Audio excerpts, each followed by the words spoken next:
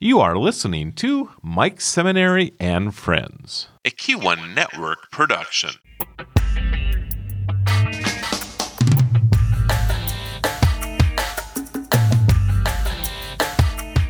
It's the middle of winter, even though April is like 2 days away in this part of the country. It's been one of those winters. And you would think the most popular beverage is like hot chocolate or coffee or something warm. It's not. It is beer. And it's beer from Brewhalla, beer from Drecker Brewing, and these guys are just knocking it out of the park. They've got the magic sauce. And I just am so excited today to have the president and co-founder of Drecker Brewing and Brewhalla on Mike Seminary and Friends, Mark Bjornstedt. It's great to see you. How are you today? I'm doing great, Mike. Thanks for having me on. I had to open it. It's my pleasure, by the way. I had to open it that way because we're having kind of a long winter for folks that aren't, here presently. It's been one of those long, historic kind of winters, and maybe that's really helping beer sales. I don't know. What do you think, Mark? Is it helping beer sales, the weather? Well, we're certainly going through, whatever it is, spring fever, cabin fever, just fed up with winter. And that's what's been great about the brewery and then now Brewhalla is that we really designed these spaces, and our dream for them is to be community spaces, places for people to gather, get elbow to elbow and get around a table and share a drink, share food, most importantly share a conversation and an experience. And people love doing that. So the winter drives people together. We want to congregate, we want to get warm and cozy with each other. That's certainly happening. It is. And we'll talk more about that, especially about what I'm going to call the unique environment and culture that I'm noticing at your place of business. It's very welcoming. It's warm. It's all about connection and community and building relationships. And you've done just a masterful job. But and we'll talk a lot about those things. But you didn't start out in this career path. You had a medical profession that you were pursuing, and for the better part of 10 years. Kind of share with the listeners of Mike Seminary and Friends your journey into the medical field, and then we'll talk about what triggered you to say, okay, there may be something else I should be doing. Yeah, life's a funny thing. I think that it's possible to have many dreams of where you want to go in life, and it's provided me just tons of opportunities. So, my original career was in anesthesia. I was a CRNA. I practiced for 10 years full time. And then as I was stepping away, as the brewery was getting busier, I kind of just went to a call position. And that was kind of a nice way to fade out of that career. I had, the time of my life practicing anesthesia. That was everything I ever wanted that career to be. I'm an adrenaline junkie. I love solving problems. I love chemistry and, control in chaos. That's what anesthesia is. It's usually the top most stressful job in the country. And I loved every minute of it. It was a phenomenal career. I got to work with amazing people. You learn a lot about yourself doing stuff like that. You learn how to function as a team, and really that was a great business training environment. We have to go through some pretty terrible situations as a team, things where we're not always in agreement. We're advocating for the patient, but we have different opinions about that. And things need to happen fast. It's under chaos.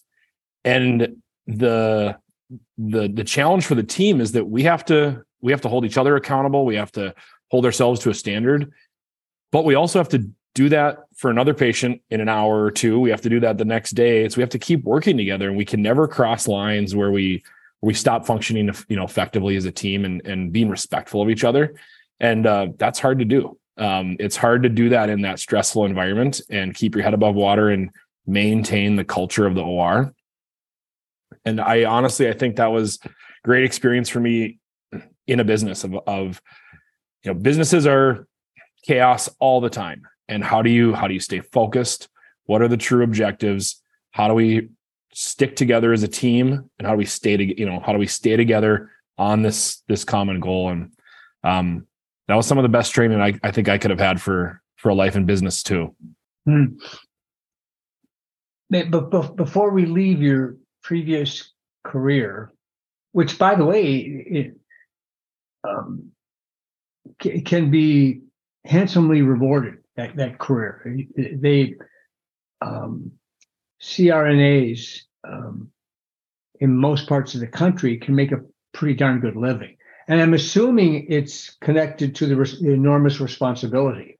So when you say stressful, is it part because of the nature of the types of egos that might be in the room, but more importantly, what's at hand, at the life of the patient? Because that I'm assuming that's part of the stress, because a life kind of hangs in the balance, if you will. Yeah, not all surgeries are planned and simple things. Sometimes they really are. There's significant risk. That means that there's that's ultimately significant risk to the patient's life to do that surgery, or whether it's an emergency what they're under, and that means people's lives are in the balance, and that really controlling that, protecting that patient, and all of the intricacies that go into that's really the responsibility of the anesthesia team that's in the room, and working with the surgery team as well. But we always kind of said that surgeons are there to do the procedure. Anesthesia is there to get the patient through it, and that's a lot of responsibility. It's not you have to be adaptable. Things change. They don't always go the direction you want them to go, and keeping yourself focused, keeping yourself grounded, and learning to function under that stress is a huge part of the training. During our residencies and training, education, a lot of work is put into inducing stressful environments and then challenging us to, recall patient history, recall labs, do calculations in our head, all while alarms are going off. People are yelling at us about what's happening in the room, and you have to maintain focus and maintain your composure. And like I said, you learn a lot about yourself. You learn how to function under stress when that's going on, and it really it really becomes a part of your character as a whole, that you're trained to, in a situation like that, almost heighten your focus, almost calm down. I would say I'm actually at my best when things are the worst around me. Is that I find my strengths in focusing in those moments. That's and it's not just in the operating room that anesthesia gets called to do that. Because of our work in those chaos and those emergency moments, part of our specialty is regaining control over a situation. Whether it's a patient that's kind of spiraling out of control, having a very emergent situation happening, that could be in the ER, up in the ICU, on one of the floors. We get called to those situations, and we're the ones that are there to try and regain control, figure out what's going on, think systematically and logically through this, and direct the team. And it's really rewarding work. It's really stressful work, but it's something that you can train for, because stress and your reaction to stress is relative. It's something you can train for and you can control. Had you ever entertained pursuing another level of your medical career, becoming an anesthesiologist? Had that ever crossed your mind? No, especially in Fargo, the practice model really is that CRNAs are the ones that are in the room, doing the cases, doing the work, and you work as a team. But I followed both anesthesiologists and CRNAs, and really I knew that CRNA was the direction for me. Okay. So along that journey, that 10-year journey where you were full-time CR NA. Where along the path did the idea of becoming an entrepreneur come into play? And was it specifically, I'm going to open up a brewery with somebody? How did that happen, and when did it happen? No, I think there was always a part of me that was looking for an opportunity to do something special, to do something bigger than myself, to be a part of something bigger than myself. That was, I had the opportunity to do lots of things like that as a kid, young adult, to be a part of teams that really accomplished amazing things, to really do some outstanding stuff. And it was always better when you did it as a team. I was a gymnast growing up. I competed personally or individually. I won national championships with that. It's great to get up on the podium, but there is nothing that compares to what I did as a team. As a team of gymnasts, I spent every weekend in high school going to NBA games, doing halftime shows. We were the number one NBA halftime show in the country. And that was truly impressive upon me about how I could work every day, for years working on my individual stuff, and I could get a gold medal and I could get up on the podium, but that you don't get to share that with anyone. That there's no synergy with that. It's yours alone. You're the only one that understands what you did to get there. And that's great. It's great to achieve that personally, but there's something really cool about when a team of people get together, add their own specialties, you become something greater than the sum of its parts, and sharing that success and sharing that what you created with other people is so rewarding. I always knew I was going to look for something like that. I knew that there was an opportunity to start a business, to start something that would have a large impact on the community, and to be able to do that with a team was something I was always looking for.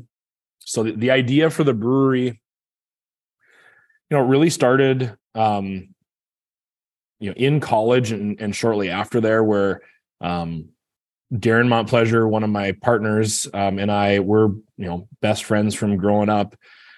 We would travel around. We would be visiting other places, and one of the coolest places we would always go, whether it's on a skiing or hiking trip or visiting another city for a concert, we would go and visit a brewery. We'd visit their tasting room. This is really before tap rooms were what they are now. They'd have small little tasting rooms that you could try the different beers that brewery made.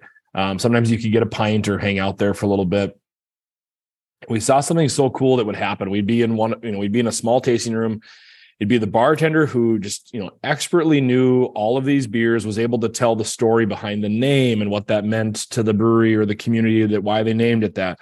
What made this beer different, a little bit of history of the style, what you should look for in tasting it, and was really guiding people through this experience. And the mix of people in the room would be, be like one or two locals that hung out there a lot. It'd be one or two beer nerds that were, really into the science or the different styles. And then there'd be a one or two like visitors that were, they wanted to see what a local brewery was doing. And so you'd have this mix of, strangers, and they'd all be having this interaction with the bartender. They'd be enjoying this beer, and then they'd start talking together about the beer, and then they'd start talking together with the bartender and learning together. And then pretty soon they're just talking about anything else. They're talking about their own lives or what they were doing up on the ski mountain that day. And they're sharing a conversation, and all of a sudden they become friends. And we really saw something special happening there. We knew that we saw breweries were becoming a new third space, kind of that community living room. And that was the opportunity we were looking for. We loved beer. That's what a lot of my background was in biochemistry and microbiology and working on fermentation sciences. And I loved brewing beer in the lab. And we saw that opportunity there's something really cool happening around a good brewery that can tell a good story about the beer they're making, about why they did it, about the history of the styles. And when you get that product around people and they start talking to each other, something really amazing happens. Yeah. Hey, before I forget, Did you know Charlie Fleck? I know the name. Yep. Okay. When you say gymnast, I'm obviously older than you. I remember Charlie was instrumental in getting a lot of the demonstration teams, I'll call them, really ingrained in the community and did some wonderful things. And Fargo Moorhead is blessed to have, some great programs. So it was that journey that you just described and those experiences that predated really your professional career as CRNA. Yep. Where along the career path that being involved in anesthesia did you say eventually I need to pull the plug, and how did that work? How do you kind of mentally prepare yourself for that as an entrepreneur? For stepping away from practice full time? Yeah. That was really never something I envisioned doing. I would say that in the brewery, we do not set goals of how big we want to be, how much beer we want to make. We almost don't use any metrics as far as our strategic planning. We set our metrics on the warm and fuzzies, on some intangible goals that we have for ourselves about things that fall back to that true mission of catalyzing moments where people come together, challenging the definition of what beer can be, challenging the definition of what a great experience can be, and really innovating on those worlds. And because of that, I don't think we never put much thought into where we were going. Or I should say where we were going to end up. I think we never really thought of ourselves as ending at any point. An end point is maybe just a snapshot on your continued path. And we did not envision getting this big, having the opportunity to do these types of community events that we did. We really thought very small and stayed focused on that nuclear idea that we had. So it was kind of surprising to me as the brewery grew, as our beer style, as we were kind of inventing beer styles, and that was starting to get national attention, that I was starting to realize that, my job in the brewery was very specific, and I was trying to plan strategically for everything we were doing and making sure we stayed on the right path. And that became more and more difficult as the brewery got busier. We had more opportunities, and I was in practice full time. Anesthesia is great because it's a lot of call, it's a lot of overnights, it's a lot of post-call days off. So I worked every hour of the day that I could, around the clock, did that. And that was only possible because I have like the world's most amazing wife who is unbelievably supportive and took care of everything at home. I never really had any guilt put on me for not being around. And like she always used to say, it's not like I'm not out on a snowmobile trip every weekend. We're out there, we're building something. We were both in complete agreement about what we were doing, and same thing with all of my partners. But doing that double life, I did that for about 6 years, and I started to notice that the more time I spent at the brewery, the better the brewery did, the more the team was in step, the more that the less stressed they were because they had clear guidance on where things were going. So I kind of set a plan to slowly start stepping away from practice. And I went from full-time to 0.9 and then 0.8. So I had a couple days off a week. And then it hit a point where the more I stepped away, the more the brewery grew, the more we were able to achieve those things. And so I started creating my own problem where the more I stepped away, the more the reason that I needed to step away came up. And what made that really an easy decision for me was, for one, it's so rewarding to work with the team that we have here at Drecker and Brewhalla. It is just infectious and magnetic to be around these people. And once that culture is going, that's where you want to be. It's just so amazing to work here every day with these people. I knew that's what I wanted to do. That was be the most fulfilling career I could ever have. But then also, for me to step away any further at the hospital, I was going to lose my specialties. I had specialized in cardiothoracic anesthesia and obstetric anesthesia. I loved that part of my practice. It was everything that I really ever wanted. And those two are lots of call, lots of emergencies, lots of things that come up urgently. And that means that you pretty much have to be full-time. There's no way to do that type of work half-time or quarter-time or, every once in a while. You have to be doing that every day in the OR, challenging yourself and staying up on your skills. And so I knew that wasn't going to work. I knew that I didn't want to practice, part-time in those specialties. I knew that wouldn't be the way I would want to practice. And so when I was faced with, I'm only going to do anesthesia the way I love it and in the specialties that I love. And if that's not possible with stepping away, then I have to be done. And this is a good time to step away. And it made it a really clear decision to me that I love anesthesia. I love the practice that I have. And I'm not going to do anything that compromises what I love about it. I'm not going to change that. I'm not going to do a same-day surgery center where I can work at once a week. That's not what I'm passionate about. And I'm certainly not going to exit my career caring less and less about what it is that I do there. I want to step out doing exactly what I loved. I want to go back to your comment about we don't use metrics in terms of how much beer we want to sell, et cetera, et cetera. So you're reading the room. What I think I'm hearing. You're gauging the atmosphere in the room based on the customers, how they're interacting, how they're communicating, how they're socializing, how they're connecting in terms of how well you're doing. And I don't mean to be putting words in your mouth. I just think I'm hearing this. And then from there, you kind of plan on what's the next step for us to make sure that we grow that way and keep them satisfied with the environment that's been created. Is that kind of close? Yeah. I think there's a little difference in how we do things here. But you're right. We don't focus on hitting a certain revenue. We don't focus on making a certain amount of beer. We don't focus on, having a certain number of buying accounts for our beer, which are, normal metrics. We don't do any of that.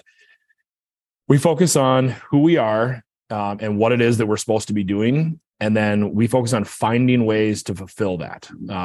And our belief is that if we keep innovating and we keep creating new beer styles, challenging the expectations of what beer could be, delivering unique events and experiences and fun merch and doing things that are in an immersive package, and we keep pushing that, we will find the right people. They will get what we're doing.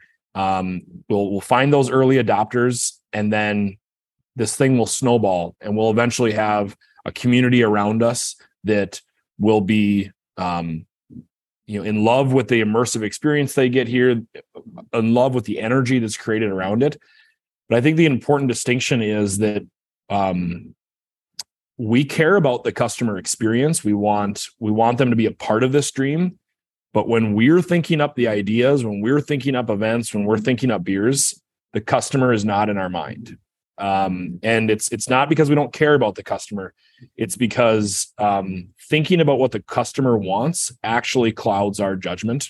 If we think about what the customer wants, and we're responsive to that, we're going to keep doing the same thing that's been done. Like what Henry Ford said, if I would have asked people what they wanted, they would ask for a faster horse. So we don't ask people what type of horse they want. We're thinking of what this car could be. And we don't ask people what type of beer they want. We really actually try and not respond to what customers are asking for. We have to go back and say, they might be asking for this thing, but is this type of beer something we should be doing? Is this type of event something that we should be doing? And We make sure that those two things stay on their own separate paths. It's our belief that if we want to innovate and if we want to create new things, people will find what we're doing, and it'll open new doors for them. It'll be an amazing experience, and that's what's going to attract them to us. Not because we're responsive to the ideal beer that they want or what they think a fun event is. If that's the case, we're going to be exactly like every other brewery they've ever interacted with, and that is not what we want to do. I'm chuckling, Mark, because one of my heroes and mentors, and I had the great privilege of providing a eulogy at both of his funerals. He's one of those guys that required two. I worked for him for a number of years. Jim Lackaduck. Jim owned it. You're probably too young to remember this, but he owned at one time, along with his brother Larry, KQWB and Q98 radio. And I worked for Jim over in Bismarck. I was there for 37 years. One time we were talking about listeners' input with regards to music and what they'd like to hear. And one day he tells me, and he might have even been over a beer, by the way. He said, Mike, if you let your listeners program your radio station, no one's going to listen to it. You value them as listeners, you like their input, but if you program your radio station based on what they want to hear, you're not going to have the listening audience that you want. So I kind of heard that in what you were saying. So you opened up a little over 10 years ago at Drecker, and I can share with you a guy that lived in Bismarck for 37 years and just recently moved back to the town that I grew up in, the Fargo Moorhead area. I'd been hearing about Drecker over in Bismarck. It was there was just a lot of buzz about it. How did it take very long for it to really catch on the way that you were hoping it would? Time is an illusion. I don't know what a long time or short time is anymore. Things that I feel like are yesterday were actually a decade ago. And that's part of being a business owner. That's part of, being so close to, the inside drive inside a company that really is focusing on innovating. Time is irrelevant to us. But it did take a while. And I'd say it was harder than most people maybe would think. There's that kind of adage that in a business, you can work for years and focus and sweat on this thing, pushing it, trying to get people to come on board and trying to convince people, and it won't work.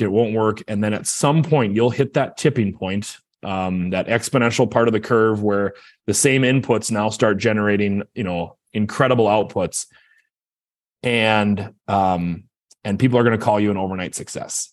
And you will know that this did not happen overnight, that those same people fought you, a year ago or 6 months ago, that they weren't willing to do it. And now they're your biggest supporters. That's okay. We all live on that bell curve of early adoption to late adoption to, the middle ground for lots of different things in our life. But where we probably were challenged the most, and I think back and I can think of a few circumstances where we really dug our heels in and insisted on staying who we were. There were a few moments where we drew a line in the sand with, whether it's with our wholesalers, with it, beer accounts that wanted to buy our beer, or customers in our tap room that we knew we were going somewhere that people couldn't see yet. And they were trying to change us into what they wanted, what would make sense in the short term, what had made sense before for other companies or other breweries. And I just remember there was a clear point when we were starting to can our product. We were getting ready for that rollout, and liquor stores and wholesalers, everyone wants the $9.99 4-pack. That's a line that you really shouldn't cross. That anything above that is going to reduce volume. It's going to it's kind of a no man's land, especially for a new brand. And we looked at it and we said, we can't make the beers that we want to make with any sort of price constraints. We are not price gougers. We're not trying to go for the most amount of shelf price that we can. But we're going to make beers the way we want to make them. We want to make styles that are new, innovative, totally boundary pushing. And we presented this portfolio that we were going to launch all of our cans with, and it was all of the experimental beers that we were doing in the tap room that we loved, and very small focus on, we would call them the normie beers that we did make because we like them. They're good to have every once in a while, and that's what was uber popular in the beginning, because that's what people can adopt to earlier, that they love a good Irish red. They want a nice clean lager, a standard IPA. And we said, we're pushing all those beers to the back seat. All we care about are these weird new ones. And the comments we got from a few wholesalers, from some liquor stores, were, you're never going to sell very much of this stuff. And we said, we had to say to them that that's not our goal. We don't care how much we sell. We will make as much as sells. We are going to keep innovating on these styles. Our goal is not to be your best selling brewery. We don't care how much revenue you make off of us. We don't care how much customers buy of this stuff. But we know that we're doing something special, that these beers, we need to make them. They're burning inside of us. We have this passion. And if this is why we go out of business, we will be very happy to claim the reason why we went out of business. And if this is what it's for, this is what it has to be for. And that honestly, that's a moment where probably the most forward that we ever had to get, because it's with our wholesale partners who really are partners. And we had to disagree with them, with liquor stores who are about to be our best customers. And we're telling them, no, we're not going to do what you want to do. And that we had to fall back on that core belief that, we know who we are and we know how we do things. And we are only focusing on that. That can be the only thing that drives us. And the other part that had always been a part of the way we made decisions as a team, and those really trying moments helped us codify a little bit, was that as a business, we don't choose our success. We don't choose where we want to go with that success. We kind of think that that's all luck. That's a place that we don't really know where we're going to end up, but we will choose our failures. We are willing to choose how we're going to fail. And that does two things for us. That, for one, that makes sure that that we're willing to put up with whatever it takes to get to where we're ultimately going to end up. I think some people don't realize that everyone sees the Instagram highlight reel. They think that, who they're trying to emulate and they look up to, they see the highlight reel and they think, I want all of that. I want those types of pictures. I want to be on that podium. I want those types of things. You think about the Olympic athlete. You think, I want to win a gold medal and I want to be on that podium. But driving for a podium win does not get you through the next 4 years. You have to want the struggle. You have to be willing to do the fight, the struggle, the personal change. And that's what you have to want. And to put it another way, you have to choose how much crap you're willing to deal with, not what type of success you want. And the other side of that is that as a company, when we think of things as like fatalities, if we're going to make a decision over, this is going to be hard, we're going to choose the amount of difficulty that we're willing to tolerate. But also when we think about it as a fatality, we approach decisions on, if this is the reason we go out of business, if this is a reason we falter, are we willing to live with that? And, there was no way that we were willing to go out of business making all normie beer, turning into a regional brewery, having a major sales model and going towards metrics. We knew that if that failed and we had done that and, disregarded our core beliefs and everything, we couldn't live with that. We would never be proud of what we did because we sold out. We didn't stick to what we were supposed to do. And so then the alternative in that moment was that we believed in these types of beers. We wanted to create this community space. We knew we had to do something that would be magnetic and draw people to the brewery and come to our events and be shocked by these beers. And if that doesn't work and people don't want that, that's fine. We will die on that push every day of the year. That's okay with us. If we go to business for that, that's cool. And I think that the more I talk to other entrepreneurs, that's a common thought for people, is that, there's this thought in the back of your head for every business owner is, how am I going to go out, or how am I going to get taken out?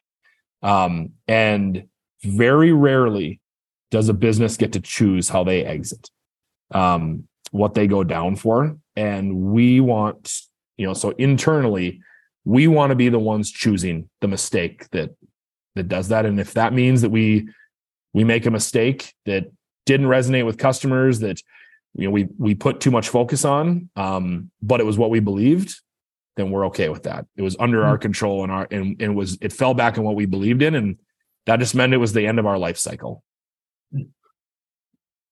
I loved everything you just said, but I'm really clinging on to two great sound bites, by the way. We're totally boundary pushing, which I really liked, and you have to want the struggle. Maybe no finer words for entrepreneurs, right? So Drecker's open for a little over 10 years. It's going well. Somewhere along the line, you're thinking there's a next step we have to take, and that leads to Brewhalla, which is absolutely stunning, by the way. Where did that kind of happen? And was it from the beginning? Was it always going to be this incredible gathering, connection, relationship building space that you created? Those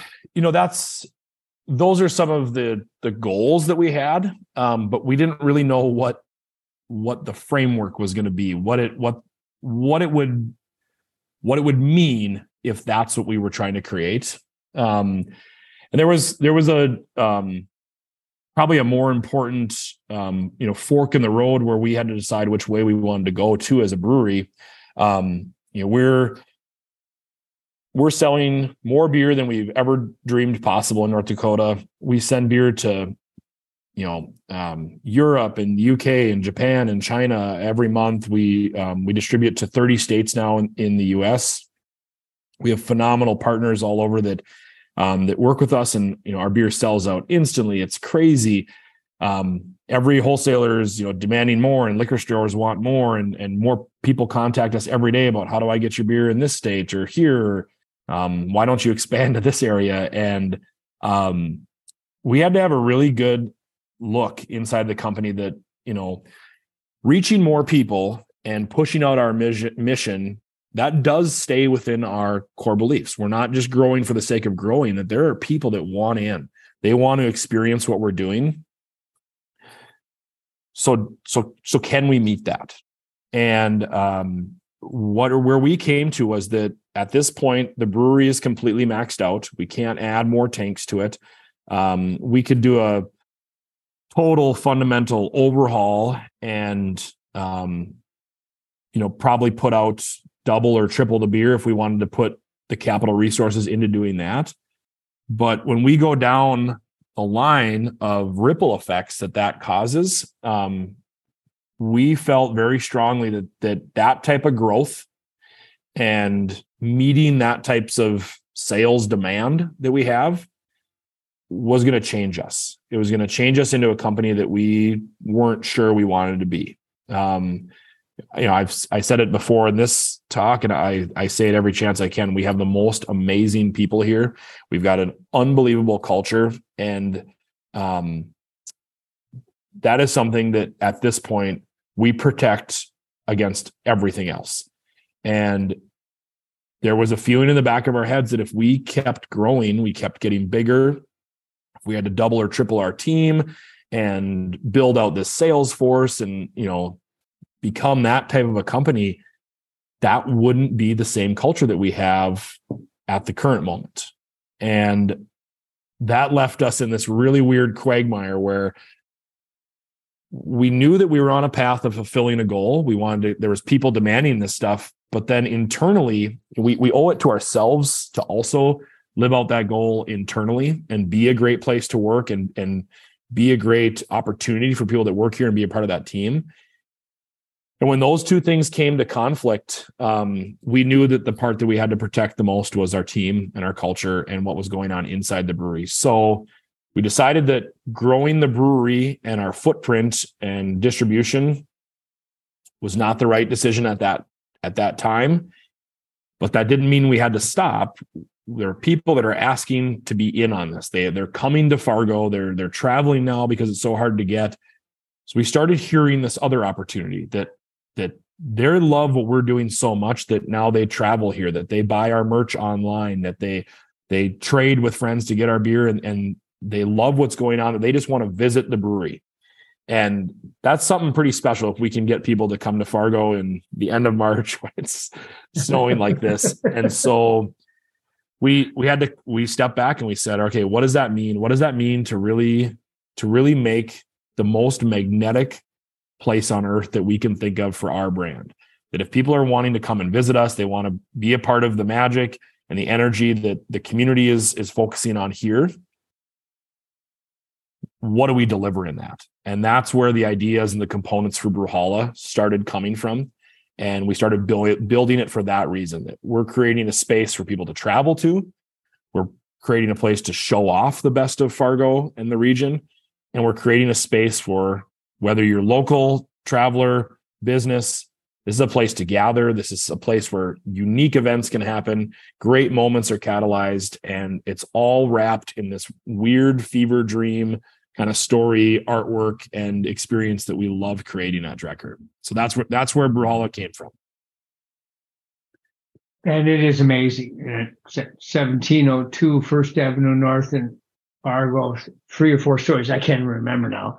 It has retail, beer, food, amazing food, event space, boutique hotel that'll be opening up, and more. Share with me kind of the process of how you were able to. I mean, you have great partners in that space. I mean, absolutely wonderful partners that have other locations. What was the process like to reach out and say, hey, do you want to be part of this? And were they all immediately on board? Kind of walk me through that. Yeah, well, a lot of that stems from one of our core beliefs, and one of the reasons that we delineate the ways we work and what the ways that Drecker is supposed to work and what that means. And one of them is to play well with others. That means inside of our team, and that means just as importantly outside of the community, that we collaborate with people. We find new ways to work with other organizations that are not on the same product line as us too, that we work with anyone that can share that same belief. What can we do together? So we've been lucky enough to find other really amazing craft people, entrepreneurs, dreamers in the community, and get to work with them on really special things. So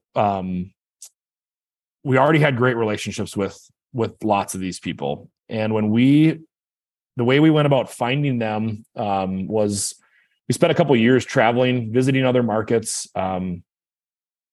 trying to be systematic and quantitative about what was going on in these markets, what made a good market work, what made a bad market feel weird or sterile.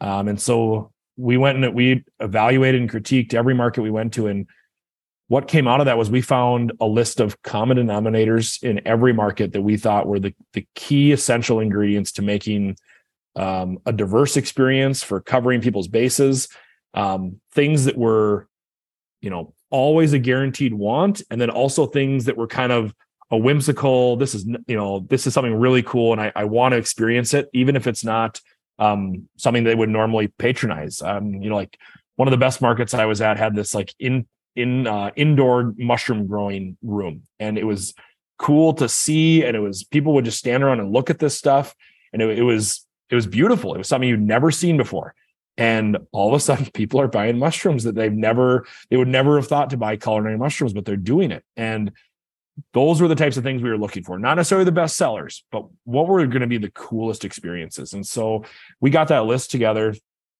and it's, every place has ice cream or gelato or some frozen treat.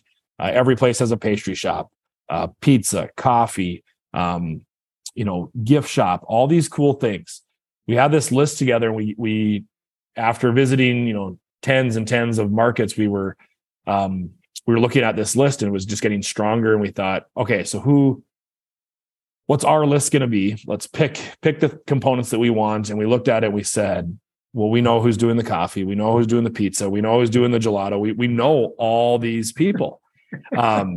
So we kind of got a pitch together, got this in a way that we could go and start sharing this with other people, and sat down. And I think a lot of them were pretty surprised at what we showed them.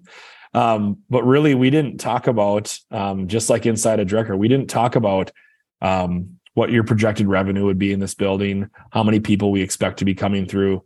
We talked about what this is going to feel like. That imagine what this is going to be in the middle of this market. We're doing, there's a birthday party going on upstairs. We're throwing a beer festival in there. There's hotel guests coming. Weird artwork, a killer playlist. We are just driving out the vibe of what we think the most fun place is. We're going to have cool artwork. It's going to be this unique space, and you're going to be right in there with us. And we talk about what it will feel like to be here. And it goes back to that idea, like, Simon Sinek is one of our biggest role models and who we try and emulate the most, that people don't buy what you do, they buy why you do it.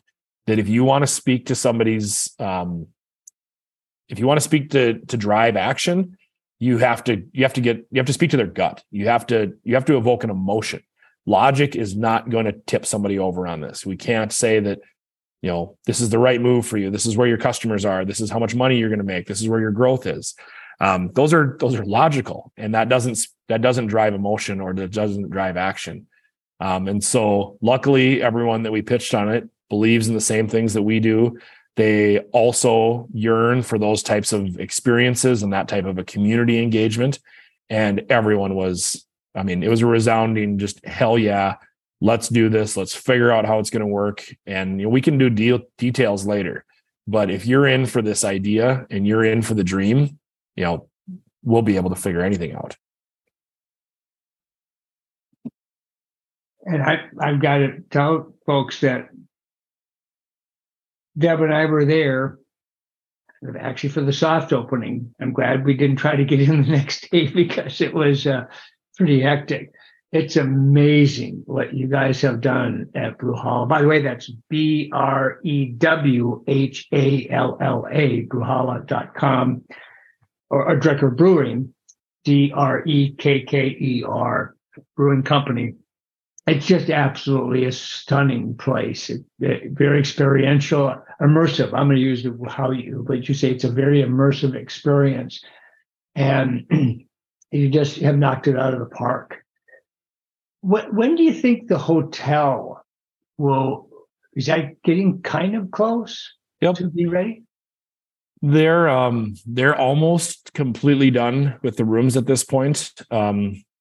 And a few kind of cut list punch items in there. We expect to have the hotel turned over to us in the next couple of weeks, by the middle of April. But because we're a very small team, and we care a lot about what this experience is going to be for customers, we're going to take quite a few weeks to train, test, build this out, and then do a lot of soft stays and non-public testing on the hotel, and make sure we can dial in this experience. It's not going to be a normal hotel. It's not going to be like one of the chains that you've stayed at. This is going to be our hotel done in a way that we think makes it fun, makes it a cool experience, feeds the market and continues that connection to local businesses and small makers and artisan craft people and part of the experience that's going on in the public spaces here. We want to make sure that everything plays well with inside the building. And our goal is at this point is to have that ready to go by the end of May. But if at the end of the May we're not feeling comfortable, it'll be later. It'll be whenever we're comfortable with it. Yeah, so it's going to be potentially ready for the Fargo Marathon. I mean, potentially. It might be. Unpillage. I just love what you're doing as a team in the community to make a difference. It kind of walk me through how you came up with the Unpillage events where you're literally giving back. Yeah. Well, we live and die by community support. We're from this area. We live in this area. We care, intimately and deeply about what happens outside of the walls of the brewery. We know that we don't succeed in a vacuum. We're not totally control of our own destiny. We need a great community around us. What really is inspiring to us and is how many great organizations there are in the community, in the Fargo Moorhead area and in the region that are doing needed work, serving populations and people that that are in need, that have unique and evolving needs and demands, and those organizations themselves have different needs. And so we can cut checks and just support them. We're happy to do that as a company, just like a lot of companies do, and donate it back. But we also know that because we're a community space, because we have a microphone that not many other businesses have, and we're willing to say some things that maybe some other businesses aren't willing to say. And I don't say that in a shameful way. We have the opportunity to be a lot more honest with our customers than I think a lot of places do. And so we take that seriously. We look at those as opportunities and privileges that we have. And so that's how we use the Unpillage program, is to say, if you're an organization that wants to get out in front of the community and share, just bring exposure to the cause that you're working on. If it's trying to find volunteers to help with this, some organizations actually have a great service they're providing, but they're having trouble explaining that to the people that would need it and getting out there. And so we turn over our tap room. We let them use the space however they want. We lift up their organization and kind of spread the word a little bit, and then give them the opportunity to use that time in the tap room to connect with people, whatever feeds their mission and their goals. And it's great to learn from them, learn what they need in the community. When we do that, we also look for service projects that we can do with them as well. One of the most amazing and confusing, but rewarding things we get at the breweries, people email us all the time asking if they can volunteer at the brewery. They're like, I love what you guys are doing so much. I love your team. Every time I'm in there, that everyone is just, there's such a vibe going on. I want to be a part of it. And we always say, like, well, we can't really let volunteers come and work in the brewery with, hot liquids and all the things we do. Our insurance company would drop us in a heartbeat. But if you're willing to volunteer at the brewery, would you also be willing to just volunteer with the brewery? And if we put a group together and we find the organizations, our team will get together, you can join us, and we'll find projects to do together. So we do things like stocking food pantry shelves, cleaning up river corridors and planting trees, finding all different types of things to do. And that's been really rewarding for our team to stay together and to really see that positive impact in the community. I think the biggest moment we noticed that was when COVID hit. We kept all of our taproom staff on payroll. we did the thing with PPP and gave it all out to the employees, and we kept them all on payroll, and we kept our team together. And when we were having team discussions about what's going on and taking care of everybody, it came from some of the people in the tap room that weren't working in the tap room. The tap room wasn't open, but we were finding other things for them to do. They brought up some other needs in the community, and so we looked into it more. And I know we spoke with the emergency food pantry and the senior citizen Meals on Wheels. Both those organizations, it was a vast majority of their volunteers were over the age of 65. Very risky population to be out there at the beginning of the pandemic and volunteering and doing those things. So they lost those volunteers. Our team said that, why don't we pick that up? We have delivery trucks that aren't being used every day of the week, that we've got taproom team that isn't there. And so that was what we said, is that we'll schedule you your regular hours. You come in, we're going to find service projects for you. And so we ran, our crew ran multiple routes every day for the Meals on Wheels. We went and stocked after hours at the food pantry. Other people kind of eventually started coming on and volunteering with us. And that was really rewarding to see our team want to do that, to help out the community. And I think that's something that, when we preach that and when we live by that, and when the people that work here see how important the community is to us and how much the community supports us, it becomes a very logical thing to make sure that you want to keep Fargo an awesome place to live, take care of those in need in this community, and really help grow and evolve this place into a special place. Yeah. By the way, I saw on the website the June date for cleaning up the river space, and thank you for doing that. And immediately struck a very personal, responsive chord for me, because my wife, along with another person, started a Keep Bismarck Beautiful project, which was taking a day and cleaning up as much litter as possible in the city of Bismarck, teaming up with the city. And it was just an amazing experience. Thank you for doing that, because it nothing makes your community, more attractive than removing some of the litter that it happens, right? Mm-hmm. So you have a magic wand, Mark. You can wave it over the heads of everyone listening. What do you want them to know about Brewhalla or Drecker, either one? And why don't you go ahead and give a pitch for what they should know? That's a fun question. All that we really ask of people is, to keep an open mind. If you want to do something fun, if you want to be a part of something really special, come and check us out. We're not going to convince you with by telling you all the products that we have and all the special things here.